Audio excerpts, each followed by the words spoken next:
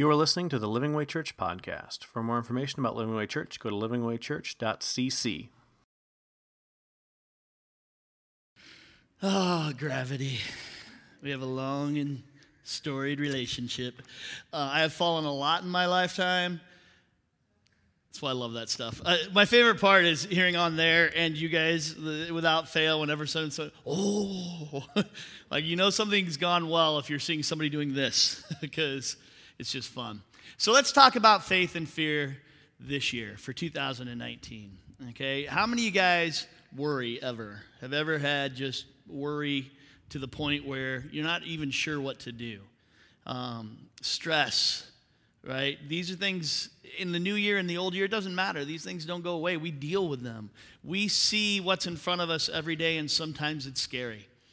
And God, we know, has not given us a spirit of fear, it says in the Bible, but what does that mean and how does that work? And so we're going to investigate in Numbers. We're going to go back to the book of Numbers in the Old Testament today and look at a story that I think really drives home how God intends us to have faith and how God intends us to deal with fear.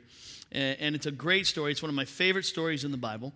You may have heard of the characters in this story. It's Caleb and Joshua and 10 other guys. They don't name the 10 other guys. You're going to find out why in the story. Caleb and Joshua are the point of this story. And they really give us an idea of what God intends for our lives. So I'm going to start the story in Numbers. Here we go. When Moses sent them to explore Canaan, he said, "Go up through the Negev and on into the hill country. See what the land is like and whether the people who live there are strong or weak, few or many. What kind of land do they live in? Is it good or bad? What kind of towns do they live in? Are they unwalled or fortified? How is the soil? Is it fertile or is it poor? Are there trees in it or not?" This is my favorite part, and I'll tell you why in a second.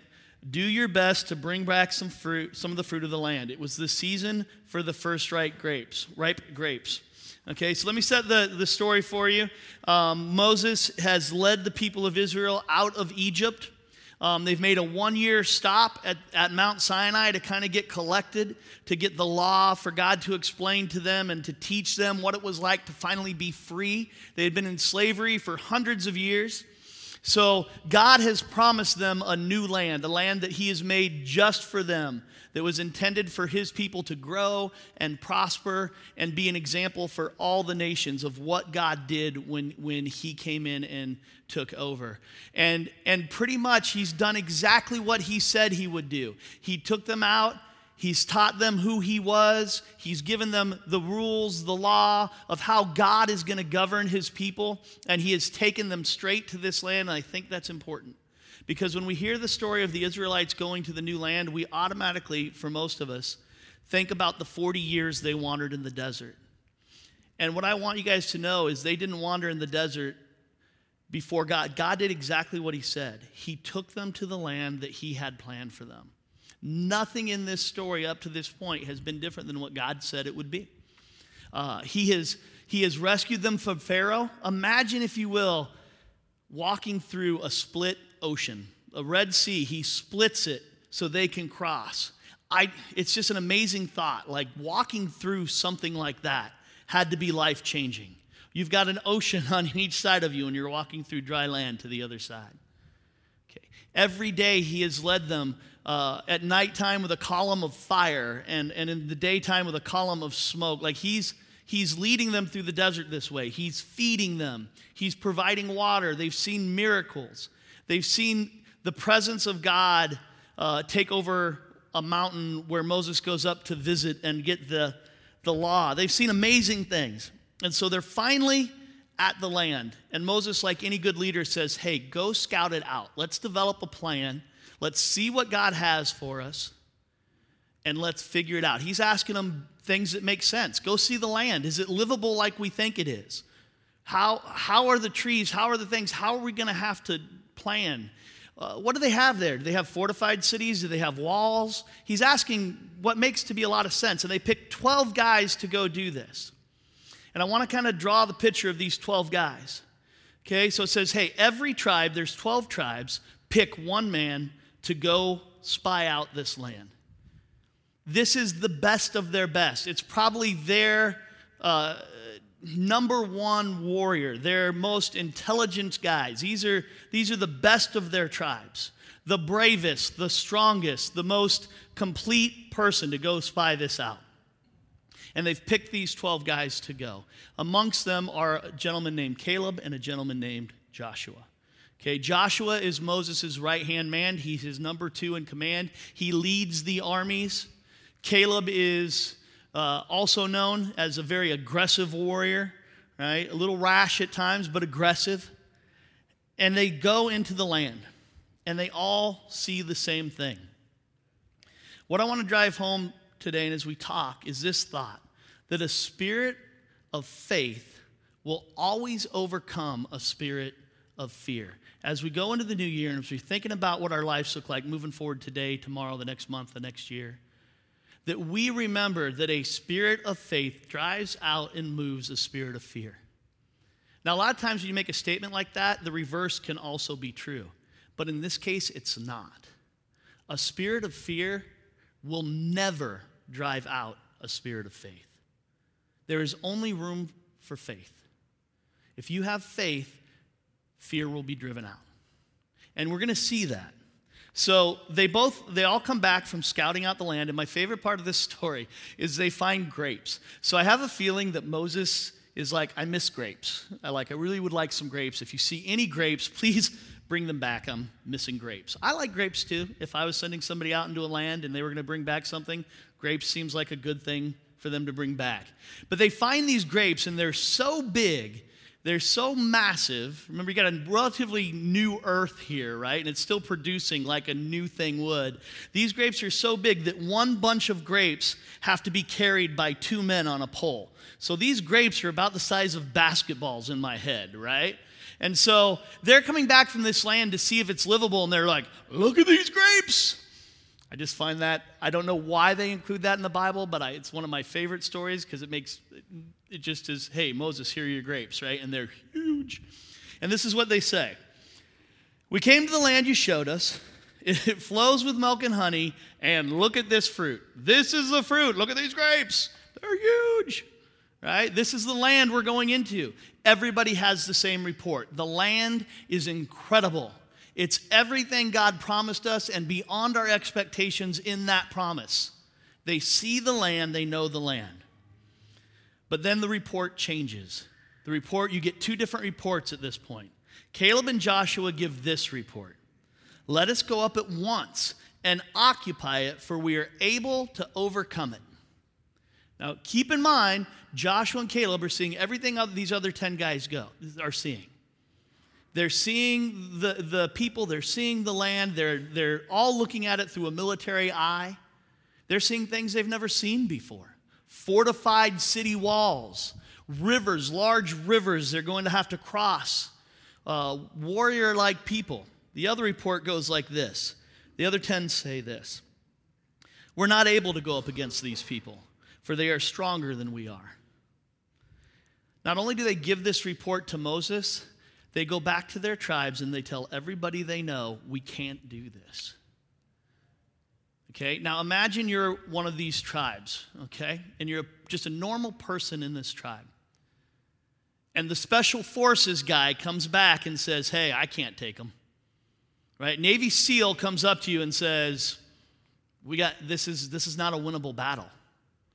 We don't have the resources to take down the walls. We don't even know how we're going to cross the terrain in places.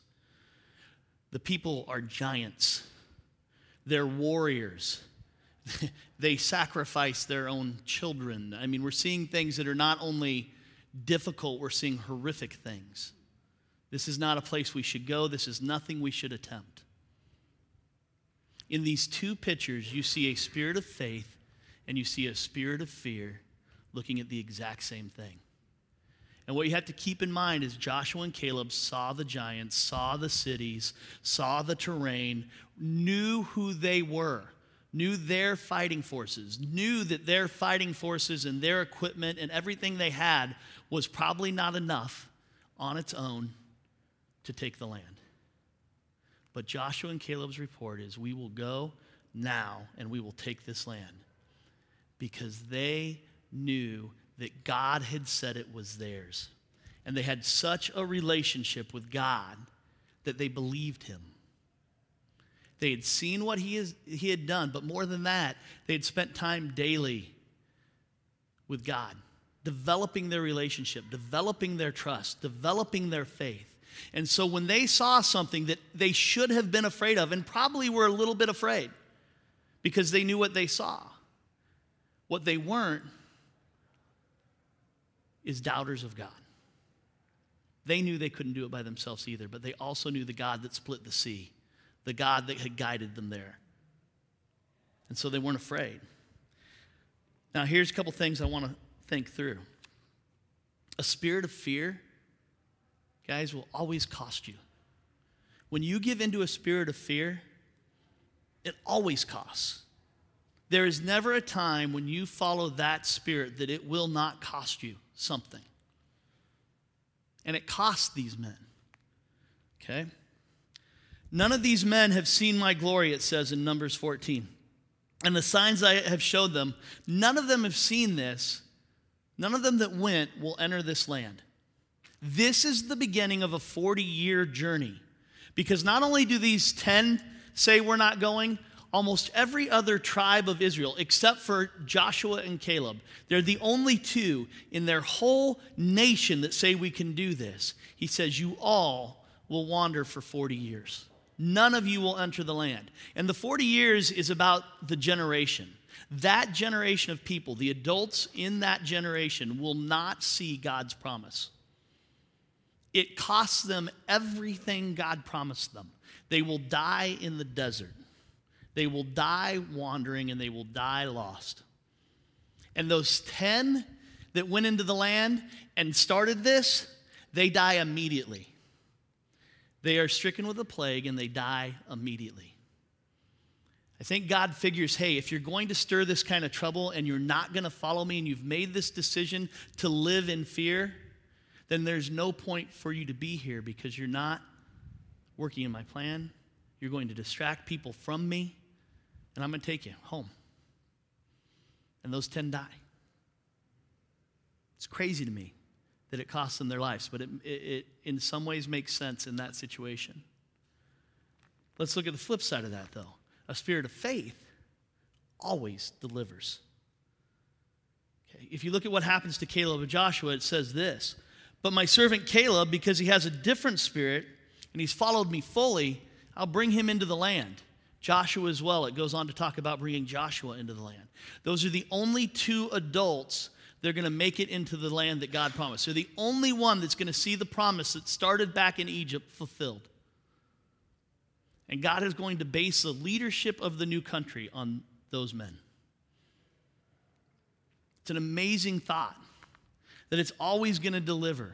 A couple years back, some of you guys know, my son had a horrible concussion. He's playing football, got really hurt. He got hit in a kind of a bad, dirty situation where a player took advantage and slammed his head to the ground. And he was, that was in September, and he didn't walk without a walker until January. So for 4 months, we went through doctors and CAT scans and wondering if, and he would have good days and bad days. And in December, he regressed. We thought he was making progress. And in December, he went back to the walker. He was having headaches. He couldn't go to school. It was scary. It was the first time in my life I can remember really being afraid. Like I said, you get nervous when you're up higher. You have these little irrational fears. But it was the first time where I questioned what was going on in my life that I can remember. And I remember walking almost daily. I couldn't sleep. For months, I would be up till 1 or 2 in the morning just walking around my house just because I couldn't contemplate my son, losing my son. And that was on the table because we didn't know what was going on with his brain. Brain injuries and concussions, as you know, are crazy things. And I remember walking around my house and just pleading with God to fix this because I didn't know if my faith was strong enough. I didn't know if I was strong enough to deal with something like that. And throughout, I think I remember, and I have lots of friends, lots of people. I would call Ted and talk to Ted. I had a buddy in Arizona that I would call and say, man, I don't know where I am. And I'm leading and speaking and preaching, but I'm scared. But those walks every night with God, where I just got to admit to him every day, I don't know. I can't handle this. There's nothing I can do. It's not that I'm weak or strong. I have no control. And so I'm just going to have to put this in your hands, and not only my son, but my faith. Because I'm not strong enough to have this faith on my own, that this will be fixed. I have to trust that you will do this. And that if anything goes wrong, that you will also walk beside me in what happens. And it's what got me through. It's what let me be there for my son and my family through this. It wasn't me. I was scared to death. I think you're allowed to be scared. But in that moment where you're scared or stressed or worried or things seem overwhelming or too much, those are the moments where we step into God's arms and just say, you are the one that can do this when I have no power, no ability. And that's how Joshua and Caleb were. They could see the nation. They could see the giants. They knew they had no hope, and they were probably a little scared. That's a big dude right there, right? That is a big wall. What is this chariot thing they're driving around? Oh, my goodness. But God, it's beyond our power. There's no way we can do this, so we're just going to have to trust that you're going to do it for us. It's a life-changing event when you have those experiences and realize that God's bigger than anything. And when God says he's going to do something, he's going to. Plain and simple. Have you guys ever, just for a second, conquered one fear just to have another one hit you in a different way? Right? See, fear hits us in different ways. You know why? Any ideas as to why fear, you conquer one fear, or you turn to God in one thing, and then it just seems like another fear hits you from a different way, or another stress, or another worry? Do you know why? You have an active enemy. Satan is active in this world, and he is against you. So if he can't get you one way, he's going to come at you a different way. Sometimes it's subtle, sometimes it's full-on force. But it's never going to stop. You are going to be in a fight for the rest of your life to serve God, because there's an enemy and an adversary that doesn't want you to. And so he is constantly, the more you serve God, the more he's fighting you, because the more dangerous you are to his plan. God has plans for you. They're amazing.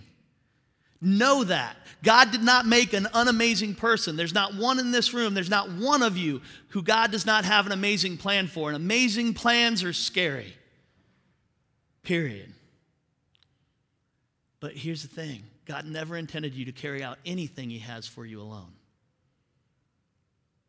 So here's Joshua now. They're getting ready to enter the land for real now.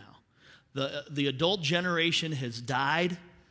Moses is on his deathbed, and God has appointed Joshua to lead the people into the land and to rule over the people and to take charge. This has got to be a little bit scary. You know how I think this is scary for Joshua on some levels? Because in the next chapter, 7 times, God is going to tell Joshua, do not fear, do not be afraid. And if I'm telling you something 7 times, it's because I believe you need to hear it. There's a reason for it. Now, Joshua has sat at the feet of Moses, and more importantly, at the feet of God. Whenever you read about Joshua, I love seeing Joshua in the background of the story. So you might know that up until this time in the desert, Moses would meet with God daily. He would sit at the feet of God, and God and him would talk about how to lead the nation, I think about a lot of things. But Joshua was always there. When Moses went up to the mountain to get the 10 Commandments, Joshua was there. It says that when Moses left the tent in the presence of God, he would leave to go tell the people what God had said. It said Joshua, son of Nun, would stay. He never wanted to leave the presence of God. It's what carried him through the ordeal of the spying and made him brave, but it's also what sets him up for leadership in this case. But for the first time, he's going to be the one that answers for the country, to God, for everything. Moses has always been where the buck stops up till now. Moses is now dying and Joshua is now taking over. How many guys would be in a situation of think about who Moses is? He's one of the most talked about individuals in the Bible. David refers to him constantly. The New Testament refers to Moses. Moses was a man that God picked to do something unreal and amazing. And Joshua had watched this man lead and watched the struggles, and now it's his turn. Would you be afraid? Would you be a little scared? Would you be a little worried that you're going to measure up to a man like that? I think I would. And I think Joshua is a little anxious about what's next. And it's very simple. In Joshua 1:6, you've heard this verse before, I'm sure. Be strong and without fear. You shall cause this people to inherit the land that I swore to their fathers to give to them. Later on, it's going to say, don't move to the left or to the right. Stay centered on me. Follow all my commandments. Follow all my laws, and you will be just fine. See, here's what fear does. Fear says, here's the path you're on. The left's a little easier. The right doesn't have as many challenges. I know God wants you on this, but if you go left for a little bit, it'll get you back there a little easier. You'll get to skip some things. Understand this, obstacles in life are not there to deter you, they're there to grow you. If you've ever run an obstacle course, if you've ever trained, the obstacles aren't there to stop you. They're there to make you stronger. They're there to make you able to achieve the things that are ahead of you. When we used to train in sports, they would give us all kinds of things to just make us work harder than we thought we could. So that when we got on the playing field or we got in a situation where we had to perform, there was no obstacle we hadn't seen. Understand that taking over the land that God had planned for these people was not going to be easy. People were going to die. There was going to be a war. There was going to be battles. God was going to be in it, but there was going to be sacrifice. Following God is not easy. It's a fight. But you have the winning formula on your side. You have God. And with God on your side, what can stop you? So remember this. Fear pushes us to the right or left. It tries to get us away from where we're going, but it's never going to take you to the destination God has for you. Fear moves to the right, to the left, never going to take you where you want to go. And here's the thing that just amazes me. Remember when I started, I said, think about all these people. They had seen the Red Sea split. They had seen manna, food, fall from heaven. They had seen water come out of rocks, right? Moses walks up to a rock. He speaks to it. He does different things, and water just comes out of nowhere. They're being led by fire and smoke. They've seen miracle after miracle after miracle. And I can't tell you how many times in this day and age, when I'm working with youth, they said, if I could just see a couple miracles, I could believe in God. These people saw it daily, and they were still afraid. Here's what you got to remember. Faith isn't by sight. We're told that in the New Testament. Faith is not born by sight. It's belief in the unseen. It's belief in a God that rules. It's a belief in God that doesn't always show you what you need to see, but always delivers when he needs to. You can see all the miracles in the world, and without faith, they're meaningless. You can see the Red Sea split, and it will do nothing for your courage with no faith in God.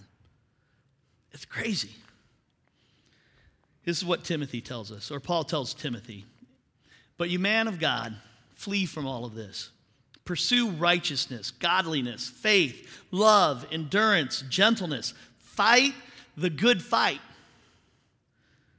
Take hold of the eternal life to which you were called when you made your good confession in the presence of many witnesses. Faith and fear are choices. You do not have to be afraid. If you choose faith, if you choose to pursue God, if you choose to pursue the things of God, faith will drive out all fear. Man, I had a lesson that I am still trying to learn sometimes. I am afraid, I get stressed, I get worried, and then I remember I serve a God who has this all under control, and when I really work on that and work into that spirit to develop that, to grow that, fear just goes away. I know you guys are sitting in here with things in your life that you're afraid of. It's inevitable. And what I'm saying is, don't worry about those things. Focus on your faith. Those things will need to be dealt with. They will be fights that you probably have to have. But with God leading you and your faith developing you, you'll know exactly what to do, exactly when to do it, and you'll know exactly when to let God do it. And those are amazing gifts, right? Just simply amazing gifts. I'm going to close here in a second, but I want to give you guys a couple things to think about, because it's great to know that faith drives out fear, right? Isn't that a reassuring thing? But when I'm sitting where you're sitting, one of the things I always ask, but how do I do that? How do I have a faith that drives out fear? Where does that come from? It's not going to be magical. It's not going to be just like, hey, Sam, you now have it. Go and fear no more.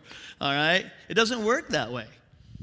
If you're learning how to do something and how to follow God, it's a training. In Romans, we're told to transform your mind so that you can follow God fully and wholly.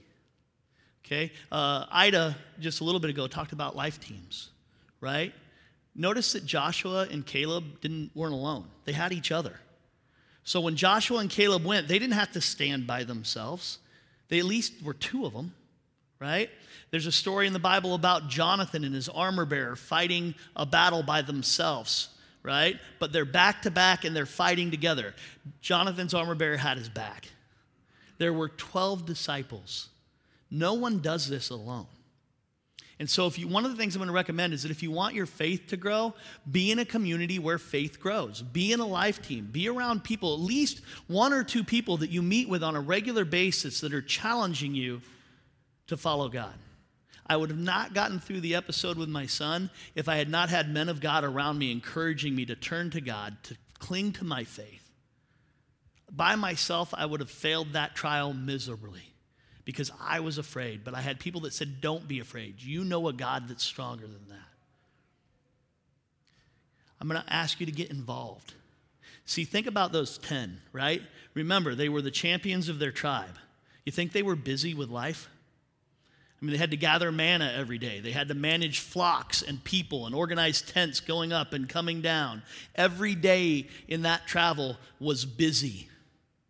Busy with life or death stuff. When you're traveling across a desert, it's not just going to work, it's surviving. They were incredibly busy. And I think what happened to these 10 is they knew of the God that had done all these things, but they had no time in their lives to spend with him. Joshua never left the tent, right? See the difference in these people? You don't hear about these people spending time with God. You hear about Joshua spending time with God. And Caleb by default, because wherever Joshua was in the stories, Caleb was right there. Where is your time with God? Are you getting too busy? It's understandable, it happens. But when you get too busy and your faith disappears, then you're going to have fear. Faith not only drives out fear, lack of faith creates a vacuum where fear resides.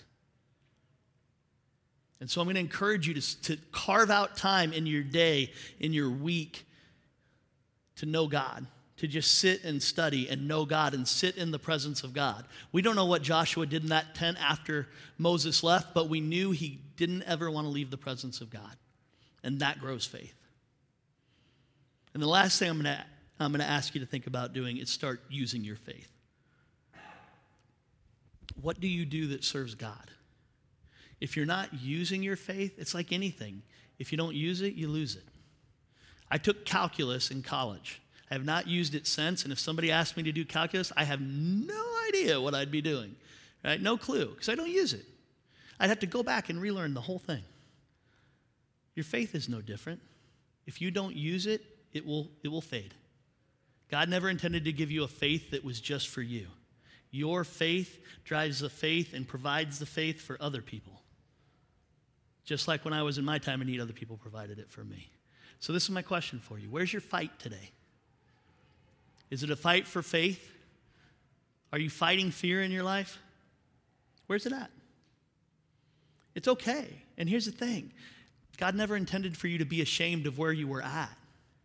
If you're looking at your life right now and saying, yeah, I can see where my faith is lacking, God still loves you. God's not going to say, oh, your faith is horrible. You don't get to to do anything with it. No, he wants you, he's faithful to be right there. And so I'm going to close praying for you guys, that you're thinking about where your faith is. You're thinking about how to develop it further. You're thinking not only for yourself, but for the other people in the church. How are you going to help other people develop their faith? I mean, there's so many opportunities, and it's such a wonderful place, this church. You have so many opportunities to serve God. You have a pastor whose heart is to serve the community and to see the gospel spread not just here, but to everyone around us. This spot was picked because it's in the middle of a community where people need to know Christ and know God and live daily in fear because they don't. You have the best message in the world. And we need to take it to the world. And so that's my encouragement for you. Grow your faith. It'll drive out fear, and as it drives out fear, you will see clearly what God has for you and where you're going and what his intentions are. And it's a great way to live. Let me pray for you guys. God, I come to you right now, and I just thank you for being who you are. A faithful God, an all-powerful God who has control and has a plan. That your plans stretch from eternity to eternity. And that somehow I'm a part of them is amazing. And God, that I'm able to grow my faith and know you more and more and understand what you have for me more and more. And that I don't have to have a spirit of fear is something that just daily amazes me. I pray for this congregation, God, these people that are sitting here that love you, that they are growing in you daily. And as they grow in you daily, it is driving out any aspect of fear that is keeping them from the purpose you have for them. God, for those sitting in this room that don't know you, I pray right now that you put on their heart to know you. That right now they know they can just say, God, I want to believe in you. I want to give you my heart. And that is all it takes to know you and to know a faith that drives out all fear. God, be with us in these weeks and months and years to follow. Not only that our lives are something, but that our lives following you do amazing things. God, we love you. We thank you for who you are. In Jesus' name, amen. Thank you for listening to the Living Way Church podcast. If you enjoyed this message, we hope you come visit us in Garland, Texas. For directions and more information about the church, go to www.livingwaychurch.cc.